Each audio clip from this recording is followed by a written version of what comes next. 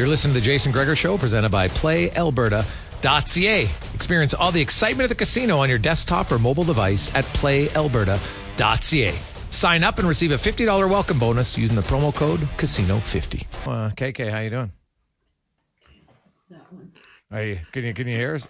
This is going to be comical. We got the old guy trying to figure out his computer. Are you ready there? Oh, man, I can see you. No, he isn't ready. This is awesome. No. There. Now I heard you talk. I can hear you. No. Well, I can see him. I can hear him, Cons, but he can't hear us. So that's a classic. We'll get him on the phone. TR, are you? Well, you're pretty. Like, where would you rank out of a 1 to 10 as far as a techie? As far as a techie? Yeah, like, technically, passable, like understanding, like if someone sends you a link and you set up videos and all those sorts of things. Like, what's your tech skills? Well, it's on a necessity basis, but because of all the different things I do, I guess I've been forced to learn something. I'm a 5 out of 10. 5 out of 10. Okay. Well, that's probably fair. Like, I know, like, the real tech people, like when they pull up stuff online and they're downloading all the stuff, like I can't do it. Like me trying to edit anything, like other than like I can edit audio, but I haven't really learned any of the video stuff. So yeah, I might be a 5 as well. Maybe a little bit lower. Like Karius. Now, can you hear us there, Dick? Yeah, I can hear you now. Holy cow. Jeez, this is... You don't even want to know what it was. Yeah, you didn't have you were muted, weren't you? No, I didn't know I had to have earphones. Oh, okay. Yeah, well, there you go. I thought it would just come over a speaker on this thing. I don't know. It's the first time I've ever done it. Oh, well, there you go. First time using headphones. This is amazing. Welcome to 2024, Kevin Karius. This is the only thing more painful than that has been the Oilers' penalty kill. It's been rough. Yeah, it has been rough. And you know what? I went down to practice today, Griggs, and I heard you were talking the only thing the word passive. Mm-hmm. And I interviewed Darnell Nurse, and I used that word passive and more about defensive zone coverage, not just penalty kill, but I thought he was going to bite my head off. He didn't like the fact that, I asked about the differences of defensive zone coverage maybe in the last couple of weeks or the last little while longer than that compared to when they were on this run where they had 14 games of 2 goals or less. And he basically answered me. He says, nope, nothing different. And he wasn't too happy with the 2 questions, I can tell you that. Well, you know what, though? That's unfortunate because his own coach said our defensemen aren't stepping out enough on the penalty kill, which is basically a prime example of being too passive. So well, he wasn't happy, I can tell you that. Yeah, so. Well, you know what? Hey, good. Maybe if he's not happy with you, maybe he should definitely be less happy with his team's overall play on the penalty kill. Because we can look at the second period lulls and they're not great, but their penalty kill, the Oilers since the All-Star break lead the NHL in 5-on-5 goals. Right there. And now they've given up, I think they're 14th in goals against, so not great, but still, that's not the problem. Their penalty kill, 11 goals in 36 minutes. Like, they're allowing 18 goals per 60 on the penalty kill. In the previous 32 games, it was 3.88. Like, it's 6 times as bad, essentially. Right? Like, they can pretend all they want and then be upset about being asked, but I'm sorry. Like, they got to fix that soon. Well, I asked Derek Ryan, too. I also interviewed Derek Ryan today, so we'll have those interviews tomorrow morning on the morning show on 1440. Similar response, because I was kind of asking him about switching up top. Are you doing that more or less than what you were before? Because they seem to always have that guy in the middle and then move out, depending on where the puck was going, swinging it around.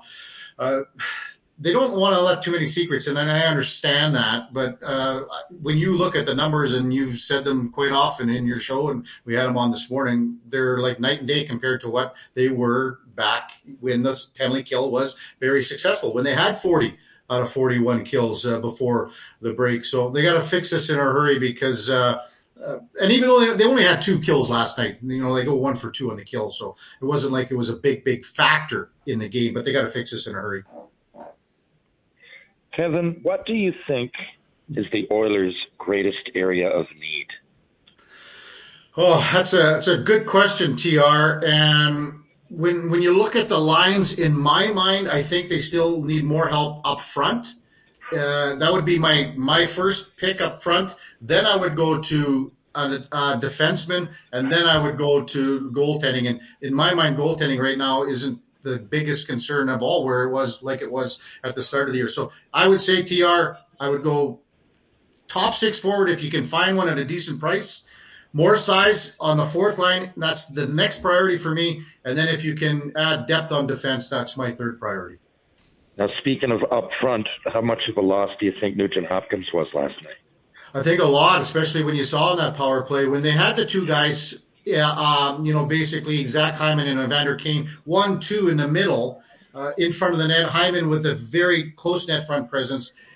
It wasn't like Kane was used in a bumper position in the slot, and it looked a little disorientated. They weren't sure exactly how to operate it, it seemed. Again, not a lot of power play opportunities, but the 20 seconds that they had at the end of the third, what do you say about that? But the 140 with the 4-on-3, that's the ball game right there. If they score on that, we're probably talking a little different about the how the game was played last night, TR.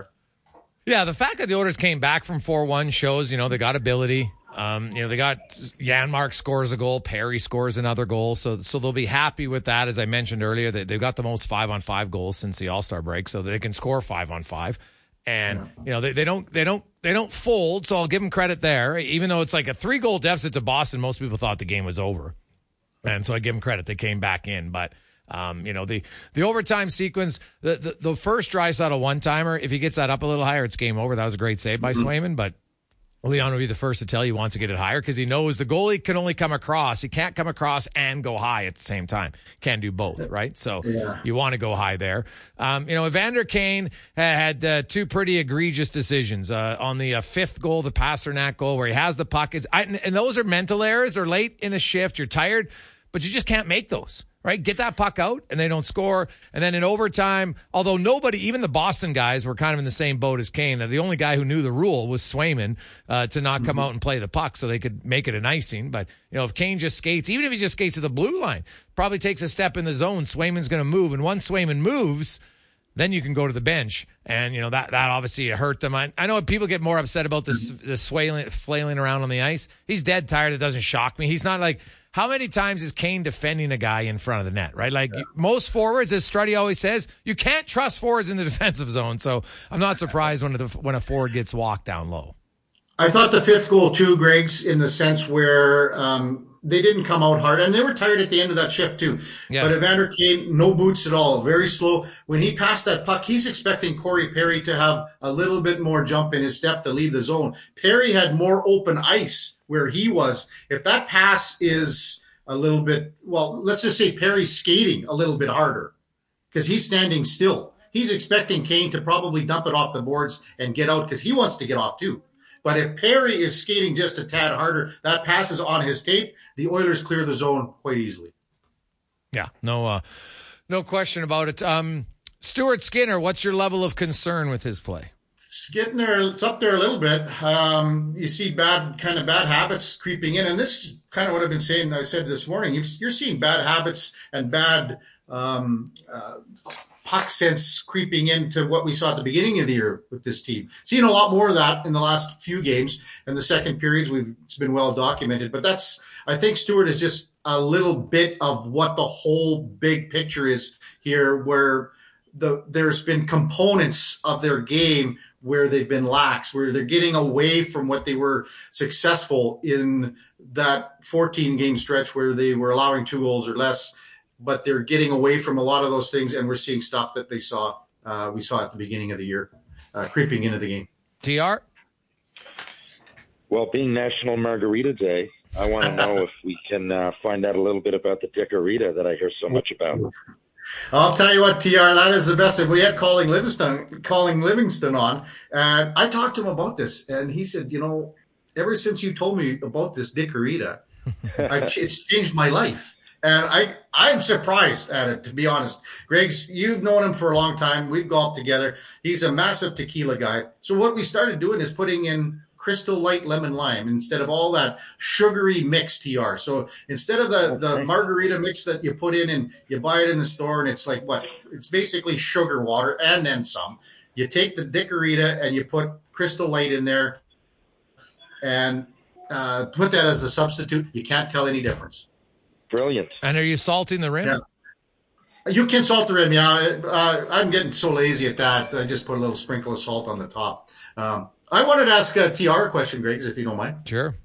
Because we had, TR, we had so many people text in on the morning show. We were talking about how many Boston Bruin fans there are. And I said, well, we know there's Toronto fans in Edmonton and Montreal.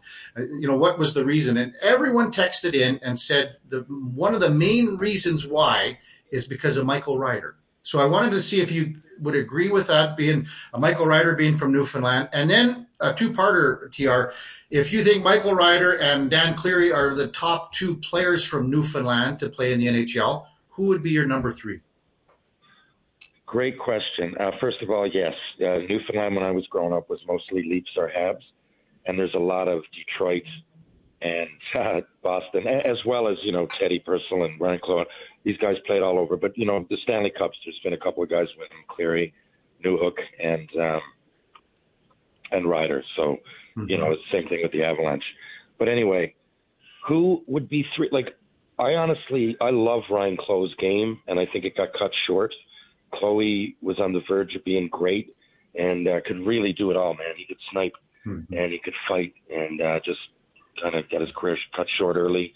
Teddy Purcell has probably the best hands I've ever seen from Newfoundland. Was he the complete package? No. But if we go playing shinny in the summer, then Teddy always puts on a show, always has. Those are two good ones for sure. And maybe just a follow-up, TR, where would you say Dawson Mercer could rank? Yeah, that's what I was pondering. Two of those guys that are in there now, Mercer, Newhook, and soon to be Ryan Green. But as far as Mercer and Newhook, the sky's the limit. Dawson is good two-way. I think people forget. He's good at center or the wing, and you could always put Dawson. Not that Newhook isn't, but a lot of people think of Dawson as a winger, and he played a lot in Newfoundland as a winger and in the queue. But he's a real good two-way player. He might not get penalty minutes, but he's new school tough in that he plays through injuries, and he's a good teammate. He leaves it all out there. And I got to say, Alec Faulkner would have, he's the one that he was the first, broke into a 6-team league, playing with Detroit, Gordie Howe, and everybody that I know. And if I was to ask my dad, who's no slouch, that whole my dad's Bantam team at 5 guys went pro. One of them was Tony White, 29 goals for Washington. He'd have to be in the conversation, but I think they would all mention Faulkner for sure. I mean, it doesn't. You can throw stats out the window. Just making a six-team league. I know now it's more worldwide, but still 6 teams.